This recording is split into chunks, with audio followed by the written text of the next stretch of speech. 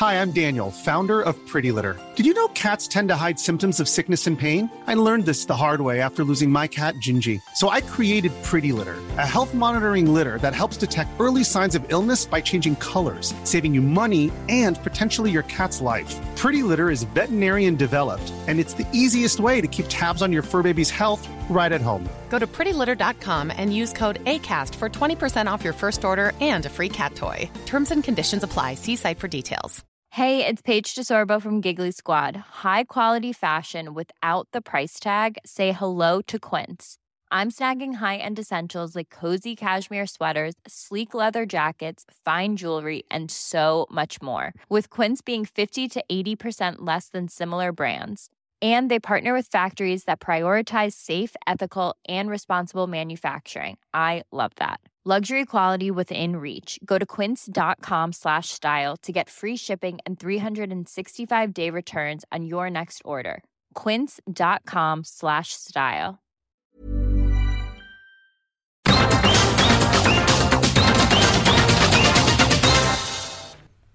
Hello, and welcome back to Combat Chronicles.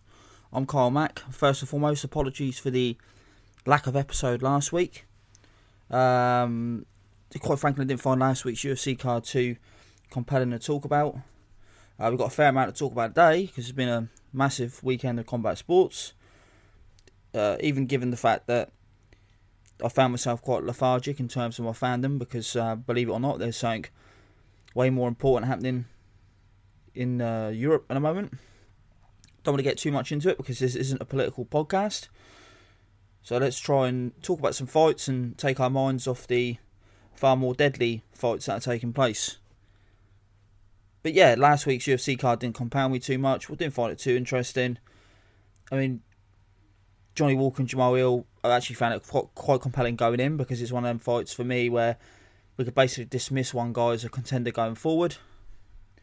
And for all the talk of Johnny Walker's training with SPGI, obviously his last fight he was tepid to the point he made Adesanya and Romero look like a war. And this time he sort of skirted around, throwing naked low kicks. Didn't really do much. Corralled himself into the cage. Panicked. Fell over his front foot, threw a punch. Got twatted. He just bloody fell over. So yeah, that was that. Johnny Walker, who I've got a soft spot because I chatted to him once, just randomly. Really nice guy. Just randomly called me on my blower and was like, "Oh, I'm Johnny Walker, you interview me?" And I said, "Yeah, sure, I'll get round to it at some point." And never did. But doesn't mean he's not a nice guy. Doesn't mean that he's not somewhat of a fun fighter.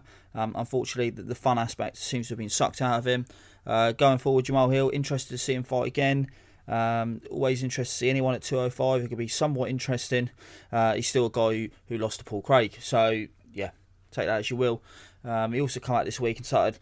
I agree with him 100% that people sort of shit-talking Johnny Walker online and messaging him directly are pricks. There's no need for it. But the whole you live in your mum's basement is a well-worn trope. We know nowadays that trolls come in all shapes and sizes. Do better in terms of your own trash talk, Mr. Hill. In terms of doing better in terms of talk, Josh Taylor this week... Yes, we're going straight to boxing. Josh Taylor this week spoke some utter shit after his fight with Jack Catterall, which for me personally is an abject robbery. Indication again that United Kingdom is the very worst place to try and win a decision, even if you are from the UK yourself. They always choose an A side going in, and that's what's going to win. But the Josh Taylor Jack Catterall fight was somewhat compelling watching it unfold in real time because it was unexpected. Just for those that are unaware, this is a fight for all four titles at light welterweight. Josh Taylor, who most people see as one of the top 10 pound-for-pound fighters, and in my eyes, in terms of what he's already achieved, one of the 25 best light welterweights that's ever lived in terms of the level of his competition. The 4 bouts is certainly impressive. I think it says a lot about the division that we've had 2 4-bout champions in the space of the last 5 years. Not being particularly stacked, but the fact of the matter is, top heavy or not, Josh Taylor beat some quality fighters and looked to be a quality champion. Always been massive at light welter. Looked like he was going to move up after this fight. Catterall, for me, And let's dial this back. I'm not going to be one of these guys who's an after time, but I'll tell you straight up. Thought this was a mismatch going in. Never really rated Catterall on the domestic or sort of European scene a quote-unquote slick fighter who boxed in a way which was given the impression of slickness, a trait I don't really like. Quite basic offensively, relatively fast, a lot of movement. Was never particularly sold on him at world level, and felt that Taylor would rinse him. Which begs the question, what the fuck happened? Taylor looked lethargic. Catterall with a pretty basic approach, stepping round to his right, firing off 1-2s. The odd dig to the body seemed to completely befuddle Josh Taylor. Josh Taylor didn't really get going until the midway point. We're going to talk about the scorecards in a minute, but let's talk about how the fight unfolded first. Taylor was sort of following him around, following Catterall around. Wasn't really able to get anything meaningful going. Probably had an argument to one of the first 4 rounds if you're being generous. Taylor was doing a weird thing where he's sort of stepping in with a jab and missing it, and correctly using that missed opportunity to frame off with his lead hand. Obviously, his close stance, 2 southpaws. He'd frame off, and then Catterall would take a step back, and Taylor would do nothing whatsoever. Take the initiative. Wasn't able to build or even... wasn't able to sustain any meaningful offence, so wasn't able to build any. Catterall was landing the sharpest shots. And for me, maybe the first clear round for Taylor would have been round 7, maybe. It was a messy fight. Generally, lots of clinching. After that midway point, Catterall's clinching got bad to the point that he actually started sort of getting a headlock and turning his whole body away, which was negative body language to me. Wouldn't have looked good to the judges. But then he caught Josh Taylor, I think, in the 9th round with 2 sort of left crosses and dropped him. Now, for me, I can't really remember Josh Taylor. He's been stung a few times. He faced some good fighters, some really good punches. I can't remember him ever being down. As I say, he looked lethargic. I think he had COVID before this. He apparently suffered some sort of knee injury that postponed the fight. I remember it being postponed. I couldn't remember the reasons. Josh Taylor's not a very compelling personality to me. I don't really follow his career outside. Someone tells me he's fighting, I'm there. I'm sat there watching. I love watching him fight. He's a quality fighter. But in terms of him as a person, I find him pretty uncompelling. Not because he's boring, but for the wrong reasons, which we'll get into. For me personally, Taylor, going into maybe the 10th round, was lucky to have won 2. Catterall did get a point deducted for the clinching, although Taylor had been roughhousing loads prior to that. Taylor then, I think the 11th round was probably his best round, and he lost a point. So, necessitating a 9-9 round. And then Catterall did pretty well in the 12th round, but I thought Taylor edged it. Catterall, his body language was great. He was tired. Clearly, the lateral movement and the effort he'd put in, and Taylor's roughhousing and front foot pressure, or at least attempted front foot pressure, completely sapped Catterall of his energy. Catterall, by the way, is not putting on some sort of masterclass. I just think he's winning the rounds clearly. I say his approach was relatively basic. Straight shots down the pipe. The lead hand battle was somewhat interesting, but neither guy really established a jab too much. Catterall did more so. I think they said that Josh Taylor didn't land in double digits until like the 9th round or something like that, which is insane for a guy who's usually bang on it in terms of his activity. So going into the end of the fight, I think I gave Josh Taylor 3 rounds. He was dropped. He lost a point. Catterall lost a point too. So we're talking 1-1s off the top of my head. 116, 109. I guess if you give Taylor 4 rounds, 115, 110 would be fair. The scorecards were taking a long time. By the way, refereeing was terrible, as well as the judging. It was this really bad shit show, getting involved all the time. Not allowing the guys to even work out of those clinches, which were frequent to the point of making the fight hard to watch. As I say, compelling in the moment, because the narrative unfolding was unexpected. But rewatching it today to sort of get my head around the ebb and flow a bit more, ready to record this podcast. pretty much unwatchable as a fight, apart from a few rounds here and there. To Victor Loughlin and Ian John Lewis, you are incompetent to the point of being utter corrupt cunts. Genuinely ashamed that you're involved with British boxing at the level you are. You're not bad referees, not great, so not bad. As judges, you are both incompetent to the point of corruption. And to those that defended it, Andre Ward at ringside, he sort of had it closer to the point he had Taylor winning, whatever. Was he ringside or was he just commentating? I'm not sure. Can't remember. Steve Bunce afterwards saying, look, the judges see it differently to you guys on TV. Look, there's no way. Unless they were sat on fucking Mars, they would have seen that fight anyway. And by the way, I don't mind them having it somewhat more competitive. There were a couple of swing rounds in there. I don't mind having it somewhat close. But given in Taylor's best round of the fight, he lost 2 points. How do you have it to him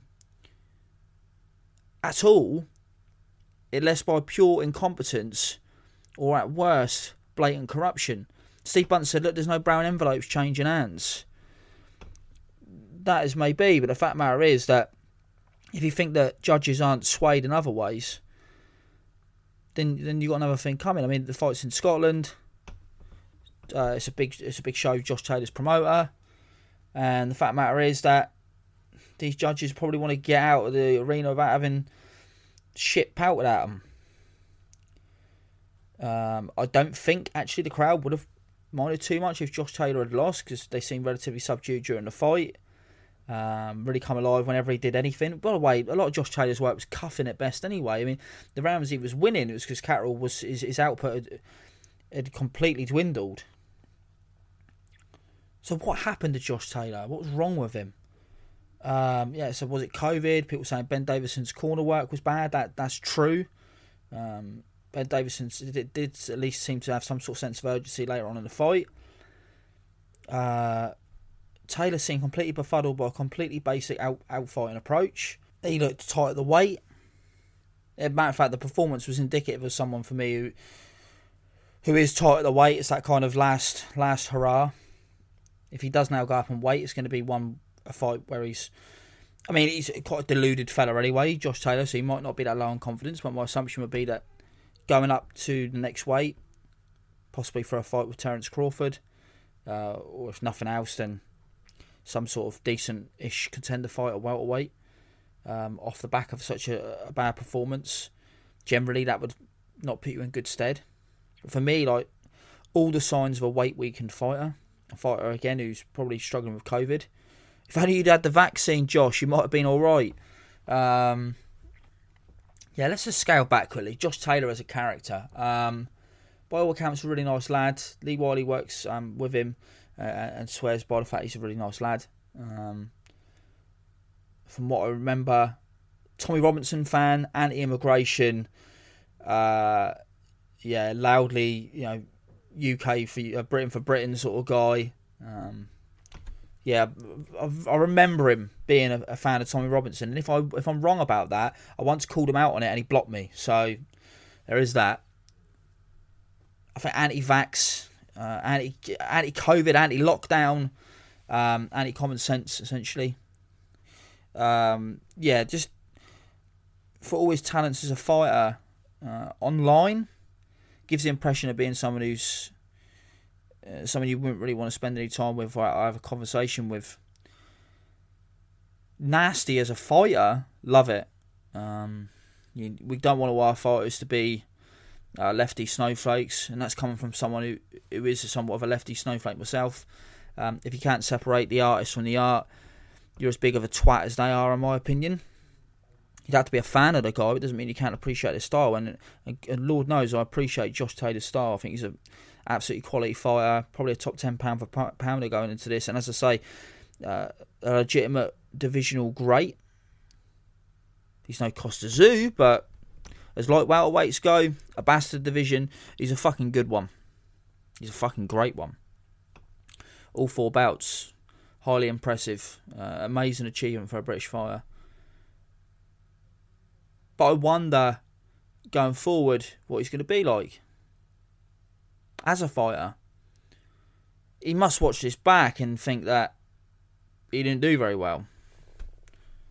Although his comments after the fight maybe suggest not. Maybe he has got that sort of unshakable confidence that 4 bout champions have, and rightly so. I mean, if I was one of the hardest blokes in the world, I probably wouldn't give a fuck about a dodgy decision either. But let's just have a look at his comments after the fight. I've got the bigger shots, the better shots, the more meaningful shots. So I know I won the fight. But it was a little bit close, but I know I won the fight.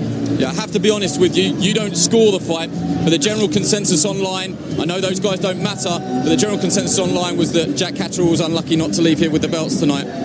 He put up a good fight, that's for sure, but he never won the fight. He never won the fight, and he knows he never won the fight. So I believe I won. They came along the 4, 5, 5th, 6th, 7th in the second half of the fight.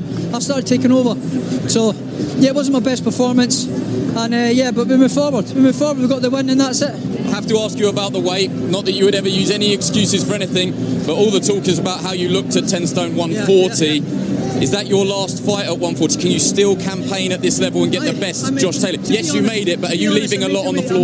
I made the weight pretty well. I made the weight good, but it is getting harder to make that weight. It is getting harder. That most likely will be my last fight at 140. But we'll sit down with my team.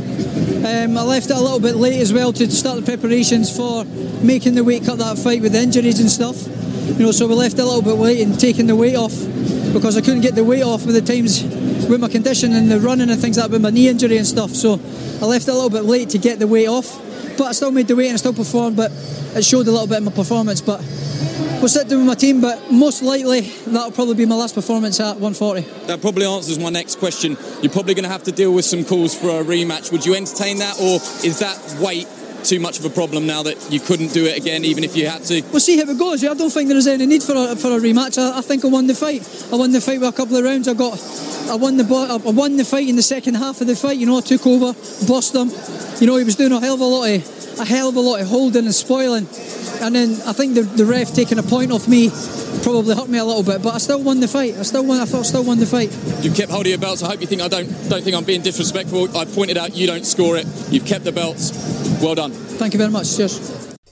Now you may think I'm being slightly unfair by including that, but I wanted to demonstrate something. I actually said as the fight was closing down, or as we were ready to render the scorecards, the decision to be rendered, I said on Twitter, he's going to say he had a bad weight cut, he's going to say he's moving up, he's going to make all these excuses, and he did exactly that. He dismissed Catterall, but essentially he said, yeah, he gave it a good go, but he didn't deserve to win, and that's it. Unflappable confidence, fair enough, we like it in a fighter, but British boxing fans don't forget. I always see online that, you see this quite a lot, I said it recently with Adesanya and his competitive decisions. A relatively large MMA Twitter account said, 20 years' time, people will just look at the results. Nothing could be further from the truth. That's simply not true. Context matters to a wide range of sports fans. Sure, there'll be some people that look at records devoid of context, but why the fuck would you care about what their opinion is anyway? Why are we pandering to the lowest common denominator? When it comes to British boxing, it's certainly not true. An easy fight for me, there's a couple actually that spring to mind, but British boxing fans still speak about Joe Calzaghe and Robin Reid to this day.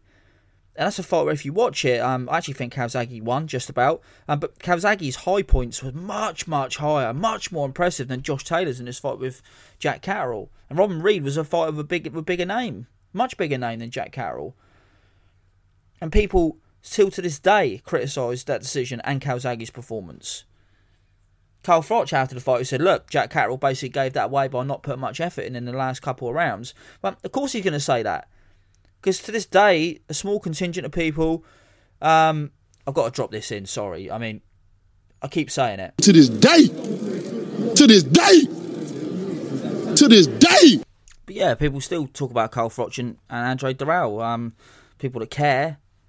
And why would you care about the opinion of someone that doesn't care? There's absolutely no doubt. In 20 years' time, when people talk about Josh Taylor's status in the pantheon of legendary British fighters, or indeed in the pantheon of legendary light welterweights, people will remember. They remember how they felt when this decision was read out. They remember how Josh Taylor dismissed it, ran away from a rematch, moved up, and probably got slaughtered by someone at welterweight because, well, it wasn't just lethargic. He looked devoid of ideas against a relatively basic fighter, and a fighter who, going into it, I didn't think much of. So yeah, people will remember. And the fact of the matter is, this has actually soured Josh Taylor's legacy at light welterweight. A guy who won all 4 bouts and probably left on a complete whimper. Gonna have a little break and we'll come back. More boxing and some MMA too. So thanks for listening. Hopefully you stick around and see you after this.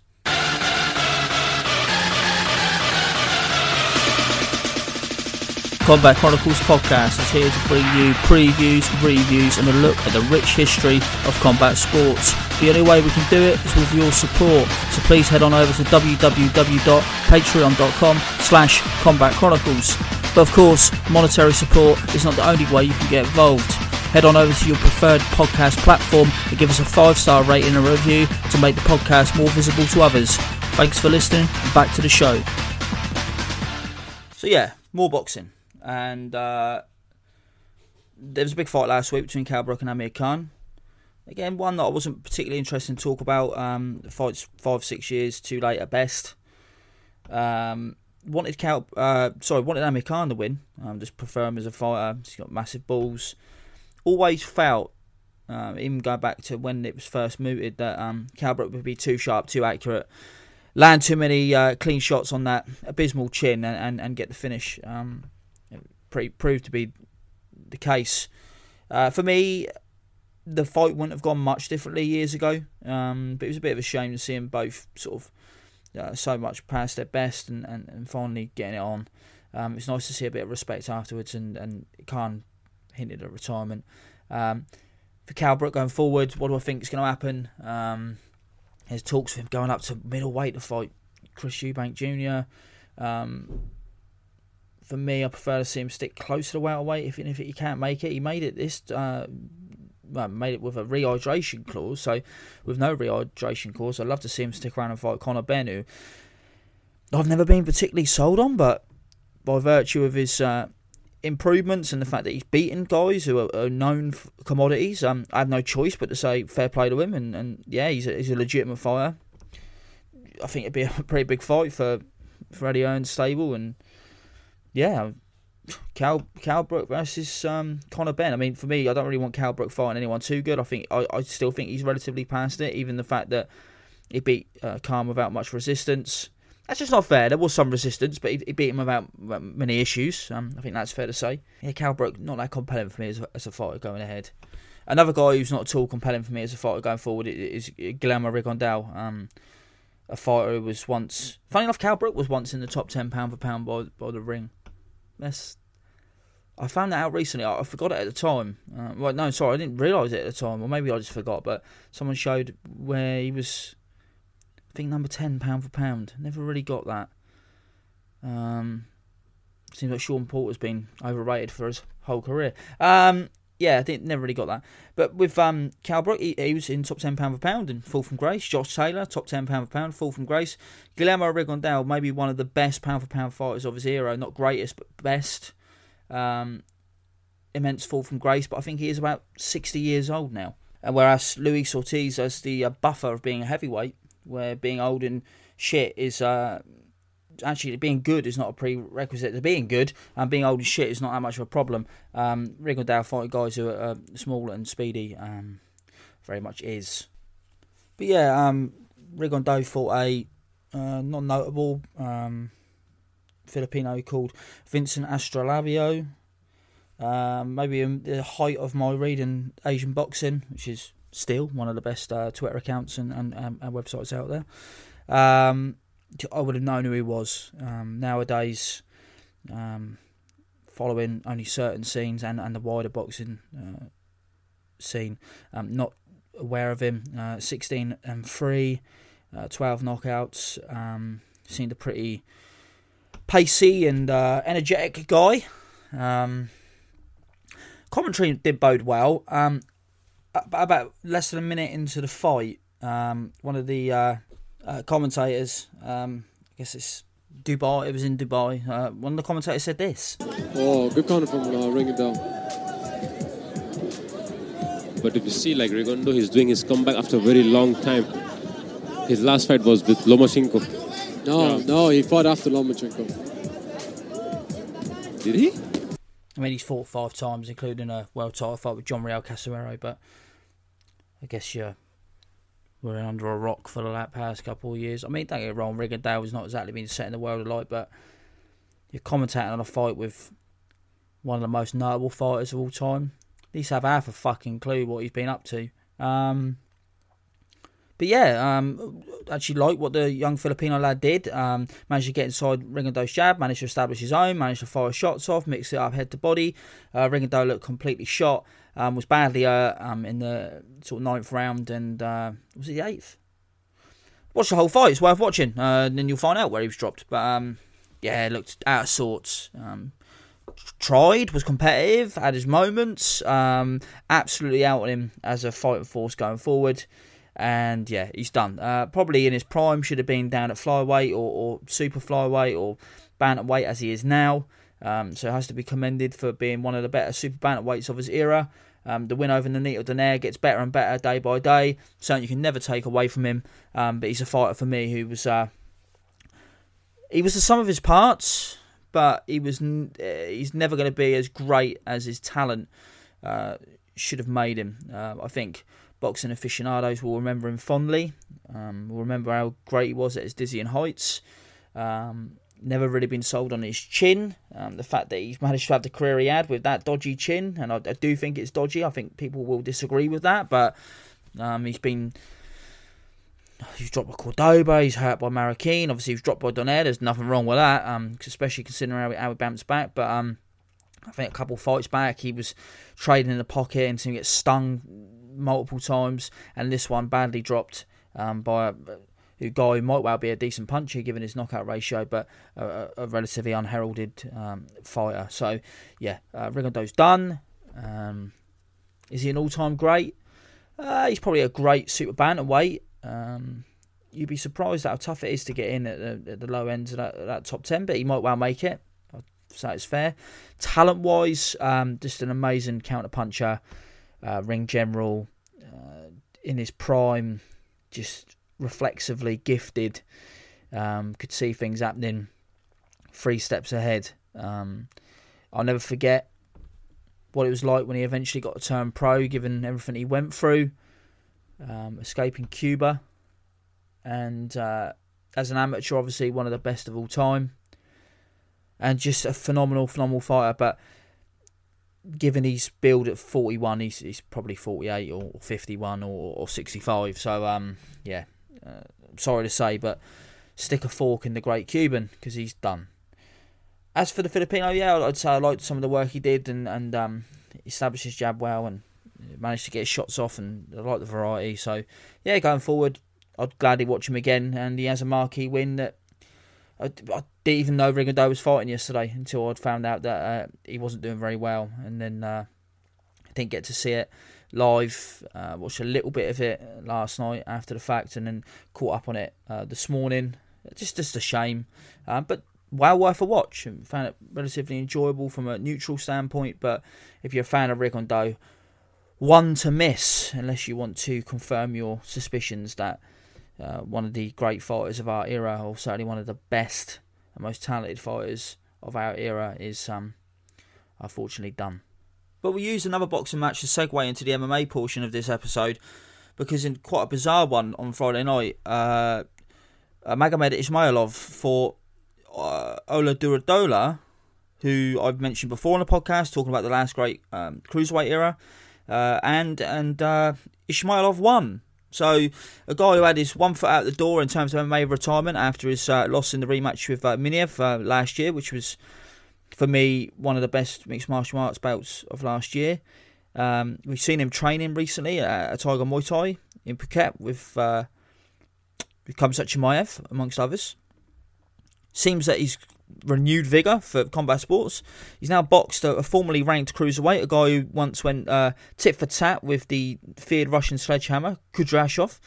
Duradola, he's seen better days. There could be no doubt about it. He's now in his 40s. He's still in pretty good shape. He gets stopped in most of his losses, but he's a good fighter and a big puncher. As I say, if you can survive a war with Kudryashov, he did in the first one anyway. He had a pretty good fight with Makhachev as well. You were mentioned on, I guess it was the last episode. Or was it a couple episodes back? Yeah, it was a couple episodes back now.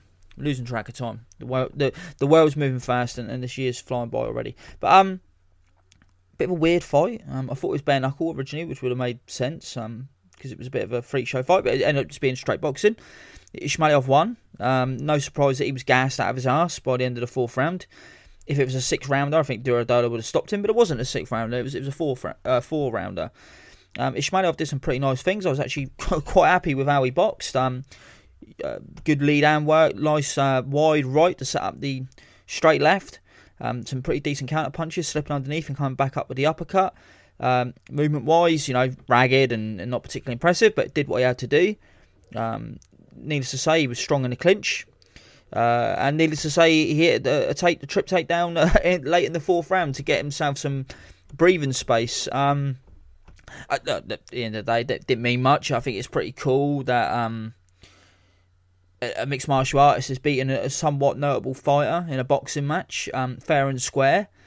As of recording, it's not on Duradola's box rec, so I'm not sure if it was an exhibition, but it was ostensibly a real fight. It looked like a real fight, and Ishmailov won. And I just hope that it renews his vigour for combat sports and he gets back in MMA rather than proceeding with boxing, which won't end well for him. Even though, as I say, this is an impressive win. Well worth your time. It's only 4 rounds, so 12 minutes, and well worth a watch. For me, I'd love to see Ishmailov and Miniev in the UFC, because both 185 and 205, which Ishmailov can fight in both divisions, but him and Miniev down at 185 would be great for a division that's very top heavy and needs a talent injection. All in all, a bit of a weird fight, and I've liked Duradola for years, so it's bizarre to see him losing to a mixed martial artist, but worth a watch and a perfect segue not only into the MMA section, but into the part of the podcast where we talk about another guy who would be a decent addition to the UFC's 185 division, which we'll talk about after this.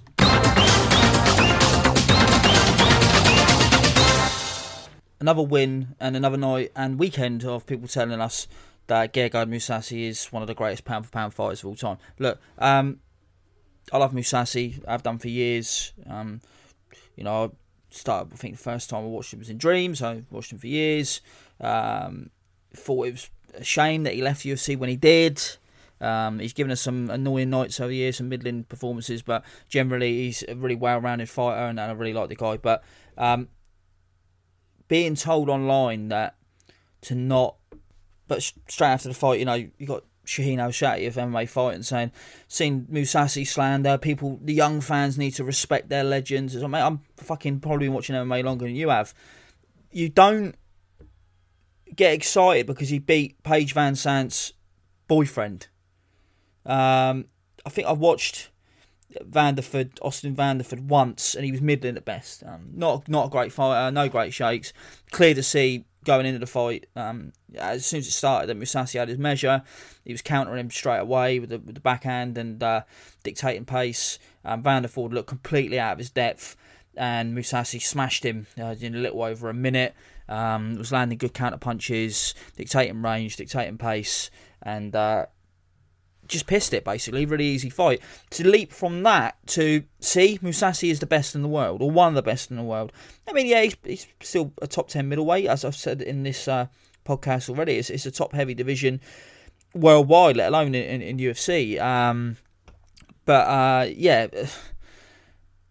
Getting that excited because Mousasi just beat a guy who wouldn't be in the UFC's top 50. I don't think they have 50 on the roster, but he's bad for Bellator, let alone in general. This just annoys me. It's this kind of gatekeeperism, this kind of hipsterism of acting that anyone doesn't think Mousasi is one of the greatest fighters of all time. And I saw it recently, actually. Someone said, I don't know if it was me or someone, or I saw the conversation. Someone said, look, Mousasi is probably like top 50 of all time. And I saw someone say, like, surely you mean top 10 or surely you mean top 20. And it's like, no, Mousasi is not one of the 20 greatest fighters to ever live. Despite having, if you look at his resume, he's got so many good wins. And, you know, it doesn't mean that he hasn't had peaks and troughs in his career. And, you know, there's been certain big fights that he's lost, and it doesn't mean that he still wouldn't be competitive with Whittaker and Adesanya. Absolutely. I mean, I'd probably still pick him to beat Darren Till. I'd love to see him back in the UFC. But this kind of gatekeeperism of talking down to people because they don't automatically think that Mousasi should be given an instant title shot upon return to the UFC is fucking ridiculous. It's like, he's a relatively modern fight. Was he 36, 37? Even relatively new MMA fans, and I'm coming around to the fact there are some which are really new, but relatively new ones, guys that have been into the sport for 10 to 12 years, would have seen the majority of Mousasi's career and would have a good handle on him. It's utterly bizarre that this keeps happening. I'm happy to see him win. Happy to see him continue to pile up bodies in Bellator. The guys I mentioned earlier, Miniv and Ismailyov, would give him a really good fight, in my opinion.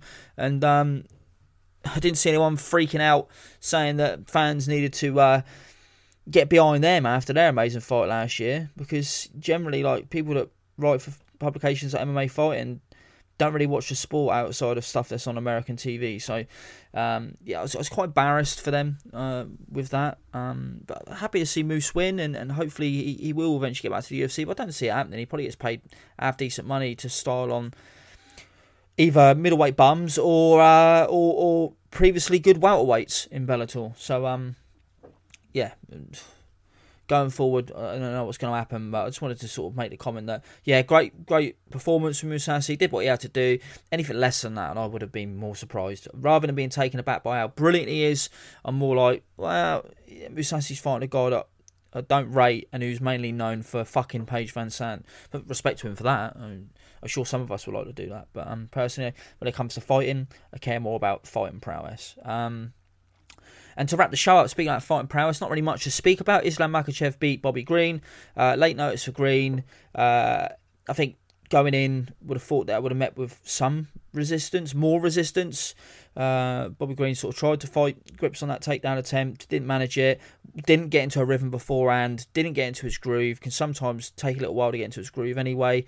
Just got whomped by Makhachev, who got mount relatively easy, like a knife through butter, which was a shame. Bobby Green sometimes does give up bad positions in order to try and advance and get in better ones, or try and get out the back door. Wasn't going to happen here. Do I think the stoppage was premature? I think the stoppage was premature. It was TKO, ground and pound. I think the stoppage was premature and also correct. I think at that point in time, there was no real need to stop it. Also, I didn't really see Bobby Green having much of a chance to advance his position. So I'm second guessing myself. Thinking that, okay, probably just stopped any more punishment happening, but generally didn't really think that Makhachev had landed too many serious blows anyway. The optics of it, with Bobby Green sort of starting the turtle and covering up only slightly, didn't look great, but he was, if not trying to advance position, he didn't really seem to be given much of a warning either. But generally, late notice fight. Makhachev beats a guy who probably should be top 10, but is maybe not even in the top 10, Bobby Green. I'm not sure. I need to check. Probably going to get a title shot after Chucky fights Gaethje. Is it deserved? I mean, he's on a long win streak without, I don't think he's even beaten anyone in the top 5. Was Dan Hooker top 5? Not sure. It's not really anyone else, though. I'd love to see Makhachev fight McGregor first, or fight a more well-known fighter first. I'd probably pick him to win that fight. I think he's quality. But again, a bit like the Mousasi thing. It's like, if you don't think Makhachev's the best thing since Khabib Nurmagomedov, you're some kind of fucking loser, apparently.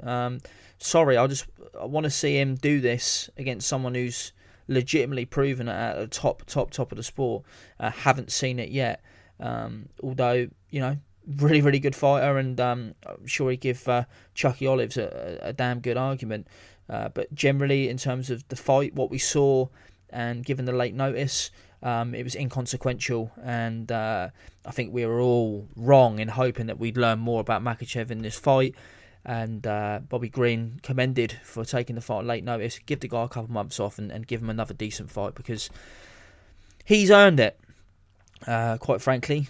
One of the most sort of beloved fighters amongst hardcore fight fans. And the guy's been fighting for so long, and he's really getting some momentum.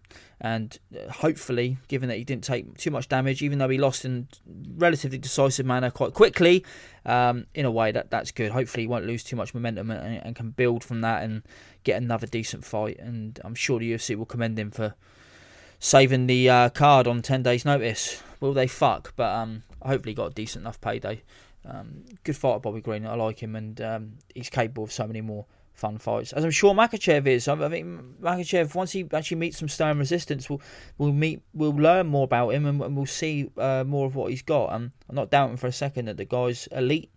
I think he is elite, even given the fact he hasn't beaten an elite opponent yet. I think everything in terms of the visuals, in terms of the skill set he's shown, points to the fact that he is the sum of his parts. I'm not saying I need to see him beat Dustin Poirier before I can even say he's good. He's clearly fucking good. But late notice Bobby Green did not provide the resistance we may have hoped, and thus we know about as much about Makhachev after this fight as we did before.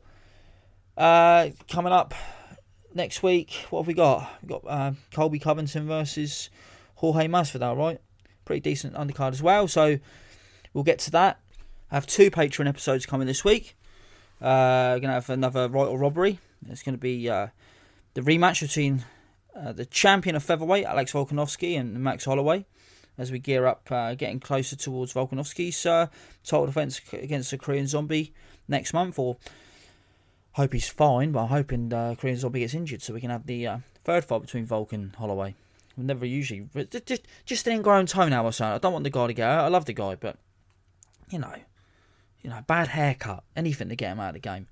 We want that fucking third fight between Holloway and Volk, right? Who doesn't? If you say you don't, you're lying. And the much threatened look at my top 10 boxing matches of all time, which I am recording, but it's a lot of editing, and you'll see when we get to it. It's obviously a lot of sound clips, like I like to insert and that sort of stuff. So hopefully you enjoy that. It's going to be a good hour-long podcast. So that would just be for the patrons at www.patreon.com/Combat Chronicles. Until next week, thanks for listening. Again, I'm Kyle Mack, and this was Combat Chronicles. See you next time.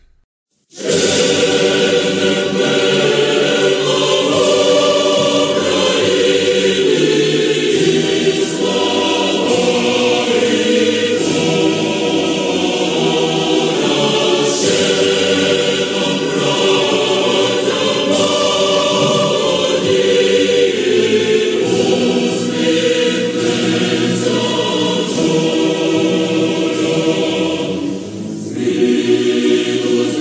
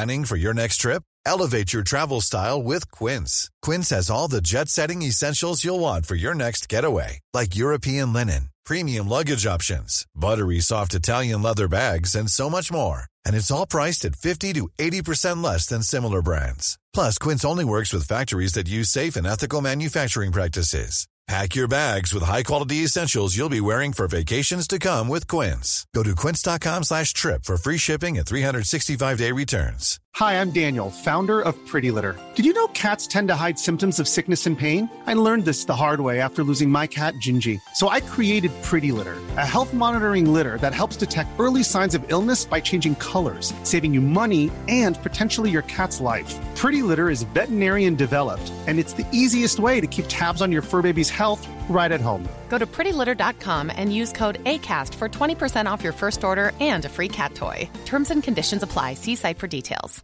Even when we're on a budget, we still deserve nice things. Quince is a place to scoop up stunning high-end goods for 50 to 80% less than similar brands.